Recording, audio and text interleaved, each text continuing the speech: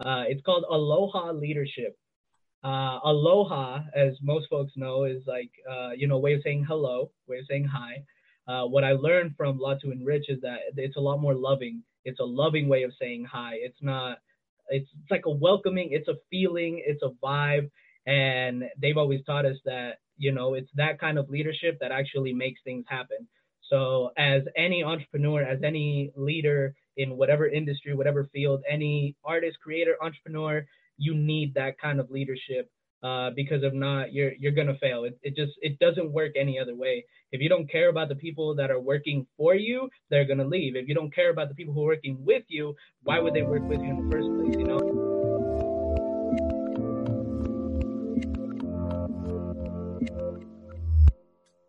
Hey everyone, this is Devin Miller here with another episode of the Inventive Journey. I'm your host, Devin Miller, the serial entrepreneur that's grown several startups into 7- and 8-figure businesses, as well as a founder and CEO of Miller IP Law, where he helps startups and small businesses with their patents and trademarks. If you ever need help with yours, just go to strategymeeting.com, and we're always here to help. Now, today we have another great guest on the podcast, so Eric Jara. And give you a quick introduction to Eric. So in high school, didn't think about being an entrepreneur, went to college on scholarships. 18 years old at U of U, wanted to, I think if I remember right, share the kind of the money you'd made from scholarships and started a scholarship foundation, studied abroad in South Korea for a period of time, found out about a company that needed Spanish speakers, got a job doing data analytics or business and data analysis, you got a business and data analysis degree. Graduated, went and worked for Chile as a consultant for a period of time. Wanted to do his own thing. Came back to the U.S. And then his brother and him started a business that was started out as a hobby for making music, and then decided to go into street clothing and collaborated with artists. Also decided to build a record label. His dad left his construction job and joined on the crew and started a business helping other people doing construction. So I think with that much as introduction, that's all I have. But welcome on the podcast, Eric. Yeah, thank you so much for having me. I appreciate it. So I gave the very compact, doesn't give it justice, 30-second version of a much longer journey. But take us back a bit in time to when you were coming out of high school and how your journey started from there. Yeah, for sure. Thank you, by the way, for the introduction. I feel like it's a long intro whenever, folks ask me to come on and speak and stuff. I was recently called Mr. Everything by a close friend of mine. Well, starting to be a close friend of mine, because he's like, man, you're just doing so much. And I was like, well, I try to do what I can and make history. But so yeah, when I was leaving high school, this is, I guess, where we'll start. Leaving high school, I had no idea what this whole entrepreneurship, building your own business type thing was about. Stereotypically Mexican family, we grew up saying, oh, if you're going to go to college or you're doing engineering, you're going to be a lawyer or a doctor, and that was it. So it wasn't until I got to the University of Utah, to the business school, that I was introduced to this world of business. I went to the U, blessed, super, super blessed to be on scholarship, so I didn't have to worry about paying for school. And I'm blessed to be right here saying, hey, I graduated from the University of Utah debt-free, all on a scholarship. So I was super blessed about that opportunity. Didn't have to worry about paying for school. One of the things that I told myself when I first went to college was, one day, once I graduate, once I get a good job and have enough money, I want to start a scholarship of my own, because it's because of scholarships that I was open, to this new world that I had no idea about. That came a lot sooner than expected. It was my freshman year. I was only 18. I read a book by Grant Cardone, and the only thing I remember from that book, like, don't ask me about the book because I don't remember anything, but I do remember one line that said, there's never enough time, there's never enough money, you never know enough, there's never enough resources, never enough knowledge, just go right now. So I said, okay, cool, you know what, I'm not going to wait. So I started the scholarship when I was 18. I was blessed to have wonderful, wonderful mentors, even like in my first year, thanks to the scholarship that I was on, thanks to one of the scholarships that I was on. And I asked them, I was like, hey, y'all are the ones in charge of this scholarship. Like, can y'all help me create my own type of thing?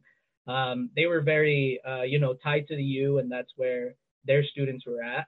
But I didn't want that type of limit, with my scholarship. If there's a student anywhere else in the U.S., hell, in the world even, I want to help them out as best as I can. So I asked them how they got started, pointed me to some great resources, got myself a lawyer, and, because all the legal stuff, again, I'm only 18. I don't know jack squat about business or anything like that. So, it kind of pointed me in the right direction, helped me start that, get that up and going. I'm only 18 though, my network is really, really small. So the whole, everything that was raised for that scholarship in the first 3 years came straight out of my pocket. Everything that that I had worked for. I didn't need to put to school. Blessed that all the scholarships are covering my tuition, my books, my laptop, my housing, my food, and even some trips. So it was like, I don't need to work for myself. All the work that I'm going to do and all the money that I'm going to make, I'm just going to put it back to the scholarship. So the first 3 years, that's how it was. I just tried. I did what I could. I didn't really know where to go. But I had something cemented. I got 3 scholars the first year. I added on another 3, so it was a total of 6 the second year. The year after that, we had another 2, so it was like a total of 8 students, each with $2,000 each. 1,000 for fall semester, 1,000 for spring, and it was all just coming out of my pocket. Whatever I could make, I just gave that, like 100% of like what I made. It went straight to the scholarship. So just And that's if I were to run the math just out of curiosity, because if I were to have 8 students and they're each $2,000, you're putting into this out of your own pocket as a student yourself, 16,000 a year. Is that right? Yeah, 16,000 a year. That's the most that I had ever done. After that year was kind of put on pause because I'm like, there's a lot of money, and I don't know if I can continue to do this. But yeah, that is, that's kind of where it all got started. Just me out of my pocket, because the name of the scholarship is the Freddie Scholarship. Freddie is the name of my little brother who, when I was 12, passed away. And I mean, when I was 12, I had no idea, that life was so short and that, like, any time could be our time. So I said, all right, I'm going to make sure that his name lives on forever too. So that's kind of what kept me pushing, because obviously as a second, third year in college, like there's no way I'm making that amount of money and just being able to do that. But because I had that why, that like reason to, let my little brother's name live on forever, that's what kept me going for it. So that's kind of where my entrepreneurial journey started, trying to figure out, how am I going to do this sustainably? Because obviously the way I had started was not sustainable at all. There was no way I was able to, do what I wanted to do, because I wanted to keep that going, have three new students every year and keep the current students as well. I'm like, that's going to be a lot of money really, really quick. So, it was tough, but what has kept me going, like I said, is just for my little brother, because there's nothing tied to Eric Jara when it comes to the Freddie Scholarship Foundation. There's really nothing. When I was 15, I started doing pro wrestling, like lucha libre type stuff, like, the dudes with the mask and everything. And so I did this, and this was the persona that we had, running the scholarship, running the fundraising events, meeting the students, and showing the students and their parents the resources for college and stuff. It was this person right here. So there was nothing tied to Eric Jara, to me, who I really am. It was all about my brother, my brother, my brother, and that's the name that I wanted to push forward. So that No, was I think that's definitely cool that you're not only just trying to get your education, but also trying to help others, and doing it in your brother's name is definitely amicable. So now, as you're coming out of college and you've got your degree, and I think you studied in South Korea for a period of time, is that right? Yeah, I was in South Korea on a study abroad, but ended up there also with an internship. Thanks to another really amazing person, I consider him a friend, but he's also a great mentor, Cesar Sanchez. He hooked it up with this company down there that needed Spanish speakers for their business. It was like, they're just barely coming up. Another startup story that's really, really cool in my opinion. And he said, hey, they need Spanish speakers because their product is for the market, like Latin America. That's where they're targeting. And I was like, oh, snap. Hey, I speak English. I speak Spanish. I can learn Korean a little bit if I need to. But, I got you. Let me know what I can do. And hooked it up there. It was honestly my first real business experience. Working directly for the CEO. They said, hey, we need a sales channel that looks like this. Can you make it happen? And I was like, well, I can certainly figure it out. Stereotypically Mexican, we're the hardest workers in the room, in my opinion. And, we might not be the smartest sometimes, because education and like Mexican aren't always correlated. But, me being in the position that I was at, I'm like, I can figure it out. I'll learn something. If I have to do hours of research, like, cool, I'll figure it out. So, that hustle kind of got me there as far as that internship went. So did that internship, you went down to, and then graduated and worked in Chile as a consultant as well. Is that right?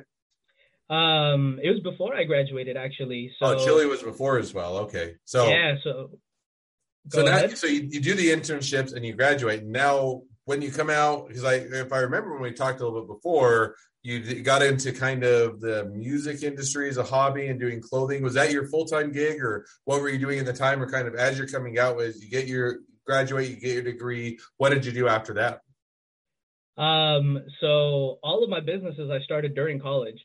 None of them came after graduation, at least not right now. Maybe in the future I might start something else. But the record label that we started, me and my brothers, it's because we just been doing music as a hobby since my senior year in high school. So this was even before, just on the side. We love making music, and that was kind of like our thing. And we decided just last year, 2020, to make it official. We invested, we created our own home studio, in just like a random storage place that we had at one of their houses. And, we decided, okay, how are we going to do this? If we wanted to do this full time, what would it look like? And I'm like, well, we need money. If we want to do this full time, like, this is not going to pay the bills right away, obviously. Being in music, being an artist, it's kind of difficult. It's a 2-part hustle where you got to create the art and then sell it. So, we just kind of dove in, said, all right, you know what, we'll figure it out as we go. That's kind of always been my attitude. Obviously, with the scholarship at 18 years old, I mean, that's kind of who I am. So I was like, okay, let's run it. We'll figure it out as we go. We've been selling beats, selling, the instrumentals and stuff as part of, the record label to get some money coming in so we can pay for photo shoots and videos, merch, and like all of that stuff that comes with, being an artist, because that's honestly the only way to make money as far as an artist. We're not that big, so we don't have like sponsors or, things like that. So, it's an ongoing process, I feel. But yeah, it was my last year in college, my 5th year in college, that we started the record label officially. Oh, cool. No, and so you start the record label, and I think that's, awesome. Taking, getting through school and then taking the opportunities to say, hey, I'm going to start businesses, I'm going to try things, let things fail, let things succeed, and then we'll continue to evolve. So it sets up those opportunities as you're coming out of school, as opposed to just simply graduating and looking for a job. I think that's great to utilize that time. So now you're setting up the record label. That's as you said, a bit of a lift, takes some time to be able to actually get the money coming in. So what are you doing during that time as you're getting that up and going? In other words, how do you, pay for a living kind of thing? So at the time when I started it, I had 2 part-time jobs. I was doing 18 credit hours in school. So my 2 part-time jobs were mostly filling in, most of the time that I wanted to spend to make that money that we can just reinvest into the record label. Besides the record label, at the same time, actually the exact same day that we legally registered the record label, we also legally registered the streetwear brand that we also started together, me and my brothers. Shout out Ivan Mesa, Jesus Mesa, Penthouse and Levon is like their artist names. But, we started a streetwear brand because along with the music, we were like, oh, what do we want to wear in the videos? Okay, cool. What if we had something that, we owned? We're not wearing the Supreme and the Gucci that all these basic artists are using like in all of their videos, like something new, something different, and something that we have, a strong tie to. So we started the streetwear brand as well, just kind of as an idea, like, hey, what if we had something to wear? It ended up, I kind of took over as far as like where the streetwear brand was going to go. And I wanted to make it a little more broader, not just be a merch type thing, it's like just with our names on. It's like, no, this will be like a legit streetwear brand that anybody could benefit from. And it's not just like tied to Eric Jara or, my brother's names. We turned it into a streetwear brand for artists, creators, and entrepreneurs because we feel like that's what makes the most sense to us, coming up the way we did. And obviously being in music, like I mentioned, that 2-part hustle, creating art and selling it, it's like, it's tough. And a lot of times people don't realize that, when they start doing anything creative as far as like art goes, whether it's music, visual, graphic, you have to be an entrepreneur.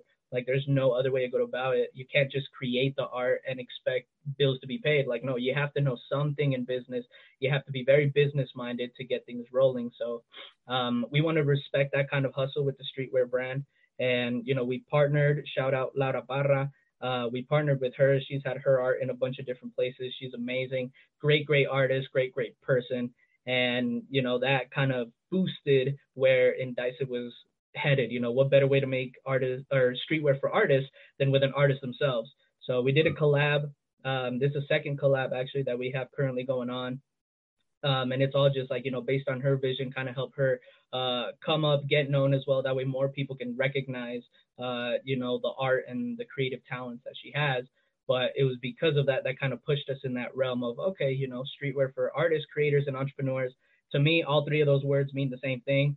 But I know certain folks define them a little bit differently, which is cool. But to me, they all mean the same thing. And so now you're doing that, and I think that's cool. It definitely sounds like, first of all, a fun business, and second of all, sounds like had a great path towards to actually bring it to fruition. And if I remember, as we were chatting, in kind of in parallel to that, or in addition to that, you also had your father that was in the construction business, and he left it, and you guys started to work on a construction related business as well. Is that right? Yeah, this was same year, COVID year. Last year was like, the year that I'm like, what better time to start a business? So I started all three that year, the record label, the streetwear brand, and the contracting business. Because, like you mentioned, my dad, he quit his job last summer. Again, stereotypically Mexican. What you mostly see us working in is like construction and stuff like that. But there's another stereotype when it comes to construction, is that your boss is a really big jerk. They don't really care about people. They don't really care about their workers. As long as they're getting things done, they say, okay, cool. And they're always like, on their back saying, hey, you need to do this, you need to do that, you need to do that. And my dad had been working in construction for 27 plus years. I say 27 plus because I don't know the exact number, but it's around 28, 29 years that he'd been doing construction. And he was like, you know what, I'm just tired of this. I'm tired. I'm done. Like, I hate not feeling appreciated. I hate when, the boss tells me I need to do this and this and this. And I'm like, I'm working on it. Just chill. I'll get it done. And so he quit, and he came to me. He said, hey, what if we start, our own thing? Yeah, obviously still in construction, because that's where I know a lot of things. My dad, he started from nothing, pretty much just being, the heavy lifter, the one that makes, that actually is putting in the work, to, more management type stuff. He had seen, what it takes to bid on projects. He had a really, really cool mentor, shout out Brian Olson, who taught him. He brought him up. He's like, hey, look, come into the office for this day. I don't want you to be out in the field today. I want to show you something. And he showed him like the plans. He taught my dad how to read the plans, how to make estimates, how to bid on projects, and what the whole process looks like. So he said, hey, I know the construction side of things. You know the business side of things. Let's tag team and do something cool, like, in our vision. And I said, okay, cool. But the first thing that I want to focus on is making sure that we're good leaders. I don't want the same thing. I don't want to create just another, whatever other construction companies are. I ain't trying to, throw shade and say their names, but I don't want to be another one of them. I want to do this right. So we started working together, and, he's been teaching me the construction side, like the processing and stuff. And I've been teaching him the business side, the mindset that you need to have, and how to best take care of your employees, because it's competitive when it comes to anything, any labor type job. Like, oh, he's paying me $1 more, I'm going to go over there. And it's like, well, if it's not in the budget to pay him more, then how about you treat him like an actual human? So we go get our workers, our partners. We go get them lunch every now and then. We invite them to like our parties, our families type stuff. The whole Mexican hospitality, we just bring that to the business. And make that part of, like, kind of how we run that business. Because yes, construction is like, it's its own thing, but we want to bring in, our own little flavor of, hey, we care about you, and it's because of y'all that we're winning and that we're able to pay the bills. Like, why wouldn't we help you with whatever your own personal goals are, or whatever you're trying to do, like, not just in construction, outside of it? Like, how can we make that relationship a lot better? And it's like, well, for us, stereotypically Mexican, we love to have fun, we love to party. So it's like, all right, hey, come over. This is kind of like, the vibe of what it means to work with us. I don't like saying working for us. I say working with us. This is kind of the vibe. This is kind of what you'll get. And it's just like, an all package type thing, that it's like, hey, it's not just clock in and here's your paycheck. It's clock in, here's your paycheck, here's some bonuses because we did really good on this job. Hey, let me go take you lunch this one day. Don't take anything for lunch. I got you for that one. Like, hey, come over. We're doing this. We're having whatever type of party, because Mexicans love to party. There's no like, one reason why we party. It's just like, it's a bunch of reasons, but it's like, hey, we're having this. Come over. Or what else are you doing? What are your personal goals? Where do you want to go with this? And kind of treat it that way as far as the leadership type goes with that business. So now, and I think that definitely sounds like, great way to do business. I think that a lot of times people are getting in business with, with other people is much based on their relationship and whether or not they can trust the individual and work with them and have, all of those. And I think that having that hospitality mindset definitely can set you apart in an industry that oftentimes doesn't necessarily have that kind of feel to it. So, well, that kind of brings us up to a bit to where you're at today. So if you're to kind of say, okay, we've got, the record label, we kind of got the clothing brand, we've got the construction business, and all of these things kind of combined and all these interests and working on them, looking now kind of a bit forward looking to the next, 6 to 12 months of business in your life and where you think things are headed. Where do you kind of project things to go? I'm thinking a lot of people that are working with me are going to quit. They're going to stop working with me. Not in a bad way though. I was going to say that you might want to work on that, so you don't have everybody leave you. No, I don't mind that, because see, here's the reason why. It wouldn't be like, oh, they don't want to work with us no more. I feel like for them, it would be like, I've seen what Eric, his brothers, and his dad have been able to do. Maybe I want to start my own thing. And with everybody that I've worked with, I've brought up this conversation. I've said, hey, if you ever want to do your own thing, let me know. I'm happy to help, because nobody helped me. I had mentors point me in different directions, but there was no one person that could just tell me, this has been my experience. This is my entrepreneurship life. This is kind of how it goes. And even like Laura Parra, who's the artist that we've collabed with, she's told me, she was like, hey, maybe I want to start my own clothing brand. Maybe I want to do my own thing. I'm like, awesome. I'm happy to help you out. If Indecisive, if the streetwear brand isn't where you want to be always, that's cool with me. I don't mind. I'm going to teach you and I'm going to help you build what you want, because I don't like the idea of like, I'm not going to teach, the people that I'm working with me all the little secrets and stuff so that they can stay with me. To me, that's kind of selfish. And my parents always raised me on like, share whatever you have, even if it's a little bit. So to me, I feel like in the next 5-6 years, a lot of folks, they're not going to be working, not going to be technically, like I said, I don't like saying this word, but if we're putting it in technical terms, they're not going to be working for us. They'll be doing their own thing, or they'll be working with us as like a partnership type thing. They're going to be at another level, something higher, something great, hopefully even like greater than me. Like, that would be awesome for me. My businesses personally, I feel like, we just continue to do what we're doing. Obviously continuing to learn and grow as we're moving forward, because I don't know everything. My dad doesn't know everything. My brothers don't know everything. And we're humble enough to understand that. And that's okay.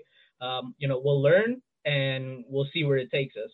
But as far as like the people working for us, which is my biggest focus, I don't think they're going to be with us. I think they're going to be off doing their own thing. And it'll be awesome to see them, go from, just working with Eric to now they're on the Forbes list or something like that. Like that to me would be amazing. And I'd be so happy if that were to happen. Well, I think that definitely sounds like that will be an exciting time. And I like the idea of, hey, people probably won't be working for me, but for a good reason, because they'll either be, improving, moving up, or we'll have a different relationship to where they can, be a partner or otherwise do it. So I think that sounds like definitely a fun path to be headed down. So, well, now as we've kind of caught up to where you're at today a bit, where you're heading, always a good time to kind of jump to a couple of questions I always ask at the end of each podcast, which is the first question I always ask is, along your journey, what was the worst business decision you ever made, and what did you learn from it? Easy. Worst business decision I ever made was thinking that I could do everything myself. This is based on the scholarship, right? Remember, I told y'all that for 3 years, it was just me. And after those 3 years, we had to kind of put it on pause and kind of hold and regroup and try to figure things out again. That to me has been the biggest, in my head, the biggest failure that I had. We had a really, really big, at least in my head, what we had was this really, really big event for fundraising, right? Obviously catering to Mexican culture. We were going to have this big party. I had ads in Mexican radio that we're blessed to have gotten those for free. We had ads on TV. We had Univision, like the Mexican news station that's big in the U.S. I feel like it's not just Utah. But we had all of them running ads and commercials and saying, hey, this is going to be this party. This is where the money's going to go to. We had raffles at the party. We had food for sale. And we lost $200 out of everything that I had invested into this event that I had put out of my own pocket. We were down $200.